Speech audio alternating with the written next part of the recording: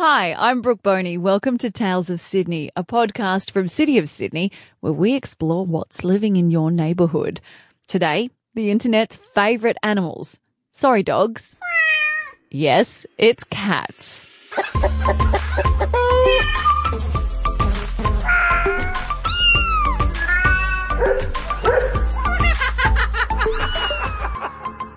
Tim lives in the City of Sydney. He has 4 cats, 1 at home, but he also looks after 3 that live at the park around the corner. This is Stripey. Yeah, now this is Stripey and this is Stripey virtually 1. There's Stripey 1 and Stripey 2, and there's a cat called Blackie. Every single morning at 7:30, Tim will go feed the cats that live there. He's been doing it for over 6 months.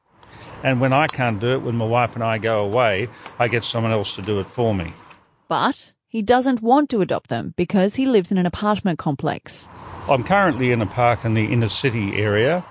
It's a park that not that many people come through, actually. A few people who do cut their way going to work. So fortunately, there's not that many people who come past. So it's quite a lonely little area. Do you do this every day? Yes. Every single day? Every single day. Well, fortunately, being 70, I'm in the fortunate position that I can come every day. And we've got our own cat we love, and she's a British Blue, which we look after, and obviously she's not wild, where these little cats are wild.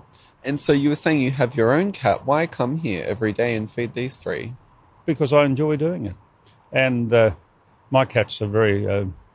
it's a lovely animal, but she wouldn't be caught dead outside. She's far too upmarket.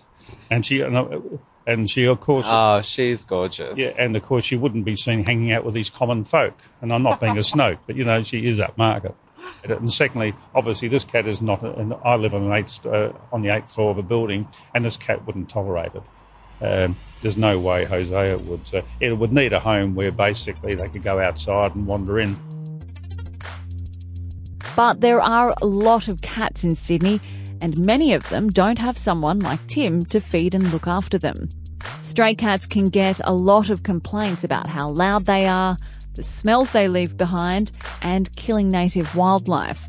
But the council can't pick up adult cats. Cats that are allowed outside the house roam about the neighbourhood. So how would you know if a cat on the street doesn't belong to someone?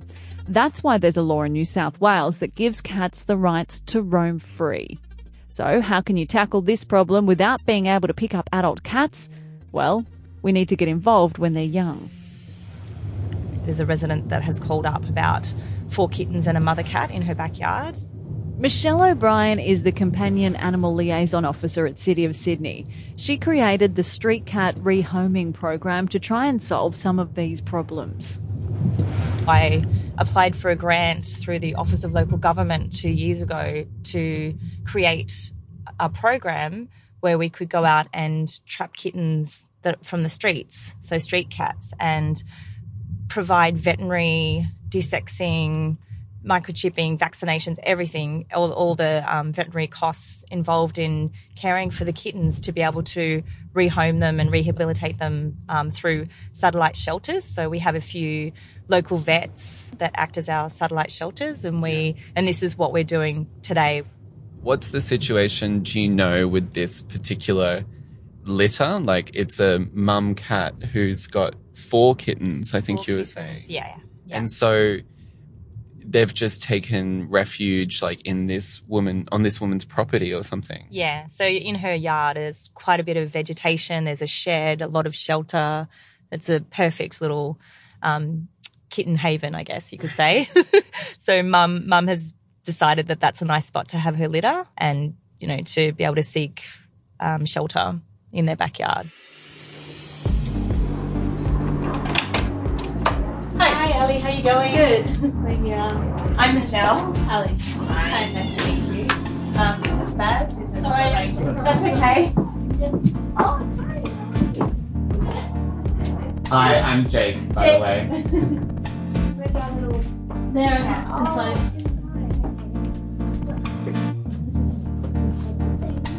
I was just wondering if I could ask you, when did this all start, or when did you notice the cats coming in? 2 weeks ago. Yeah. And where did they kind of nestle themselves? Well, They come from all directions actually, but when I first started noticing them come through that little hole in the fence, and they were just coming in. So then at first I thought it might be a neighbour's cat, but then they just kept coming, and they were here in the early morning, in the middle of the night, because sometimes we get woken up with torrents. So we were awake at 5 a.m. and they're playing outside the back door. So it was quite clear that they were not belonging to anybody. So I thought maybe we should do something about it. How many are there? There's a mother and four kids. Wow. There we are. Oh, they go next door. Yeah, Wow. there's a little hole in the fence that go between the fence. Yeah. Yeah. So you can see there's I think 2 blacks and 2 little torties. Yeah. And mum is tortoiseshell. Is that right? Yeah. If there weren't so many little hidey hole places for them to go, I've got my gloves and I could have just grabbed them and put them in a cage, but it's just too... there's just no way we'd be able to get them in here. There's too much vegetation. Okay. And, places for them to hide. Yeah.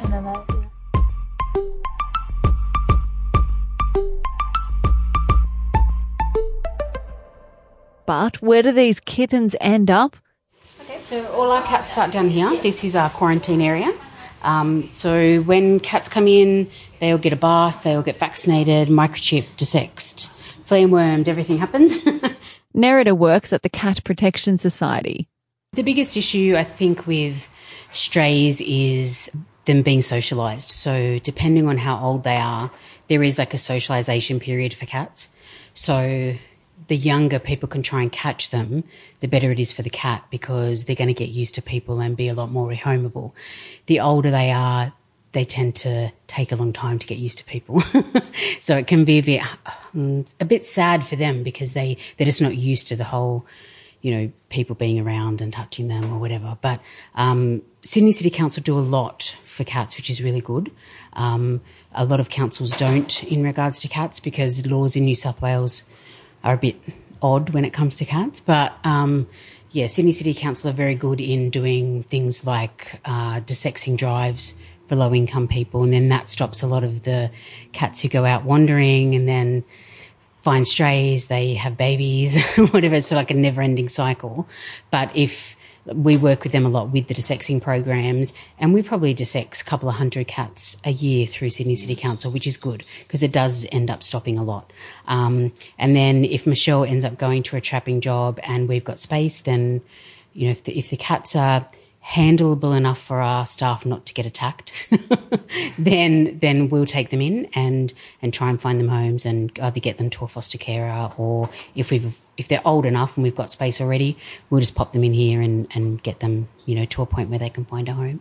So we have an isolation area, so if the cats are still a bit scared of people, we can work with them sort of one-on-one and get them to a point where they're comfortable enough to be in this area. So this is our main rehoming area. So this is where all our adult cats come. And it is rather warm in here, but, It is. but cats actually like, the optimum temperature for a cat is 29 degrees. Oh. So you'll probably see a lot of them are sleeping because that's what they love. They love warm. For us, it's horrible, but for the cats, they love it. Who can you introduce me to here? There's a lot of cats. There is. Well, we can talk about a few different personality types if you want. So we've got someone like Soapy. He came to us, he'd been being cared for by a person who was totally outside cat. He had skin cancer on his ears, so he's actually had to have his ears removed from skin cancer. And when he came to us, he was not very happy. He was, you couldn't touch him. He was not happy to be here at all. Slowly, we've been working with him, and he's gotten to the point now where staff can pat him, and he's not overly affectionate, but he's getting used to us being here, and he is such a different cat now, just within, 3 or 4 months, just with working with him. He still will give you a bit of a grumble if he's not in the mood, but won't you, Soap? Hello. But he is getting a lot happier being here, compared to someone like, we'll introduce you to Jiminy. He's a cat who's been here the longest. So Jiminy has a few reasons why he's been here a little while. He's white, so he has to be a totally indoor cat. He's also partially deaf. So a lot of white cats carry a gene, genetically makes them deaf. He's luckily only deaf in one ear, so it's not as bad for him, but it does mean that he has to be indoors It's just less risk for him. Jiminy is also very, very hyperactive. So he's actually on some medication at the moment to get him to chill out a little bit. Oh, right. So with our cats here, we work with them as much as possible to get them to the point of being able to be rehomed. So if that means medication or surgery or whatever it is, we'll do that to get them home. So he is calming down a lot now. He's getting older. So he actually came to us at about 6 months. He's now a year and a half. So he's starting to calm down, but it's taking him a while. Yeah, it's got written on his bio here, affectionate once settled. And yeah, he's definitely no young children or elderly due to rambunctious nature. That's a good explanation. So the adults, we try and give people as much info as we know before they come to us. So Jiminy was a stray who came to us from a vet clinic. But then we've got other cats like Sash, who's down the end here. She actually came to us. She's been with us twice. The first time she came to us as a young kitten with her mum, and I actually fostered them. And she was tiny. She was a day old when she came in. She got a home as a kitten, but then her person passed away. So she lived with that person for 5 years, and then the person passed away. So when she came back to us, there was no family members that could take her in or anything. And she was only used to one person and a really quiet house, and so freaked out a bit coming back here. Then she was readopted out as an older adult, and then her person ended up getting sick and couldn't keep her anymore. So that's why she's back. But she is super affectionate once she realises everything's okay. She sort of needs that time to sort of adjust. And she's another cat who needs to be indoors only because she's never been outside. So sometimes people will adopt a cat from us and just keep them indoors. So at 8 years old, if she was to go outside now, she'd totally freak out and end up getting injured. But some of the cats are super affectionate from the get-go. As soon as they come in here, they're relaxed, they don't care, they're really happy being here. And other cats, it just takes them that little while to adjust and get used to everything. So that's why some cats will spend 1 or 2 days here, and then other cats will spend a year or two. There are a lot of cute cats there. How can we stop so many cats needing adoption? There must be a way to stop feral cat populations. Miles went out to talk to Michelle O'Brien, the Companion Animals Liaison Officer you heard from before, and she had a few ideas. The Street Cat Rehoming Program was developed in 2015. Since the start of the program, we've managed to collect 106 kittens from the streets of the city and rehome them. They've all been desexed, they've all been microchipped, vaccinated and rehomed, rehabilitated. So they are kittens. Whereas with the adult cats, unfortunately, they could be owned by someone, and under the legislation, cats are allowed to roam free. So we don't collect cats from people's backyards, the streets, because they essentially could be owned by someone. And if we do take them, then basically we're taking someone's property. So what's a possible solution for these cats that you're not sure if they have owners, but you're pretty sure they're abandoned, but you're not allowed to pick them up? What could you do about that? What the city would like to do is put together a pilot trap, neuter, return program where those cats can be trapped, taken to a vet, desexed, vaccinated, given any sort of shots if they need them, returned, and then we would have like either someone in the community, the city, maybe a rescue group involved in making sure that those animals are looked after, cared for, fed, and obviously microchipped and registered to that organisation or that person. If we could do that and monitor them and just desex all the cats in order to stop them breeding, then, you know, that to me looks like a good model in order to control the increasing numbers of cats and kittens that are being born every year. Is the big problem that it's not that people are abandoning their cats or losing their cats, it's that these cats that are out there that may not belong to anyone are actually breeding and creating more cats? Is that what the major problem is here? That is the major problem. Unfortunately, you know, you can have 2 cats that aren't desexed living, you know, in an area, and they just month after month continue to breed and have more and more kittens. If there's a female cat who's out there who's not desexed, how many kittens could she have in a year? I think it's around 4 to 5 kittens that they can have each time. And the breeding season for cats has been around springtime. It starts, and then it sort of starts to end when autumn hits. But cats, I don't know, they've changed in an evolutionary way. The breeding season is extending, so they're having more and more. So they can have a litter of kittens, feed them, wean them off, and then breed again and just keep going. So, yeah, the numbers are increasing because of that. And I believe that they're actually becoming sexually mature at a younger age as well now. So, you know, normally you would have a cat that would be sexually mature at a certain age, a little bit older than what it is these days, because apparently there's studies that are showing, or research that's showing, that kittens at 4 months of age are now able to have kittens.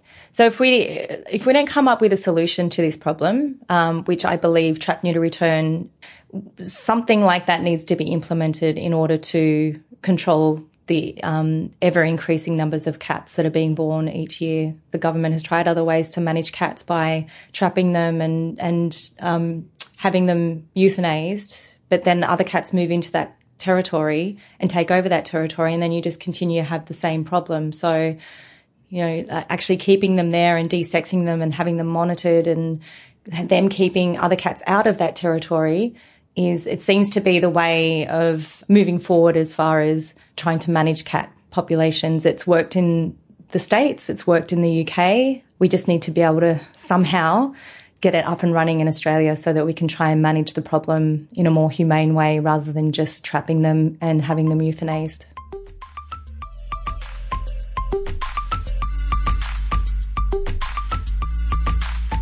Thanks for listening to Tales of Sydney. That's the final episode of the season. If you enjoyed the show, you can find out more information at talesofsydneypodcast.com.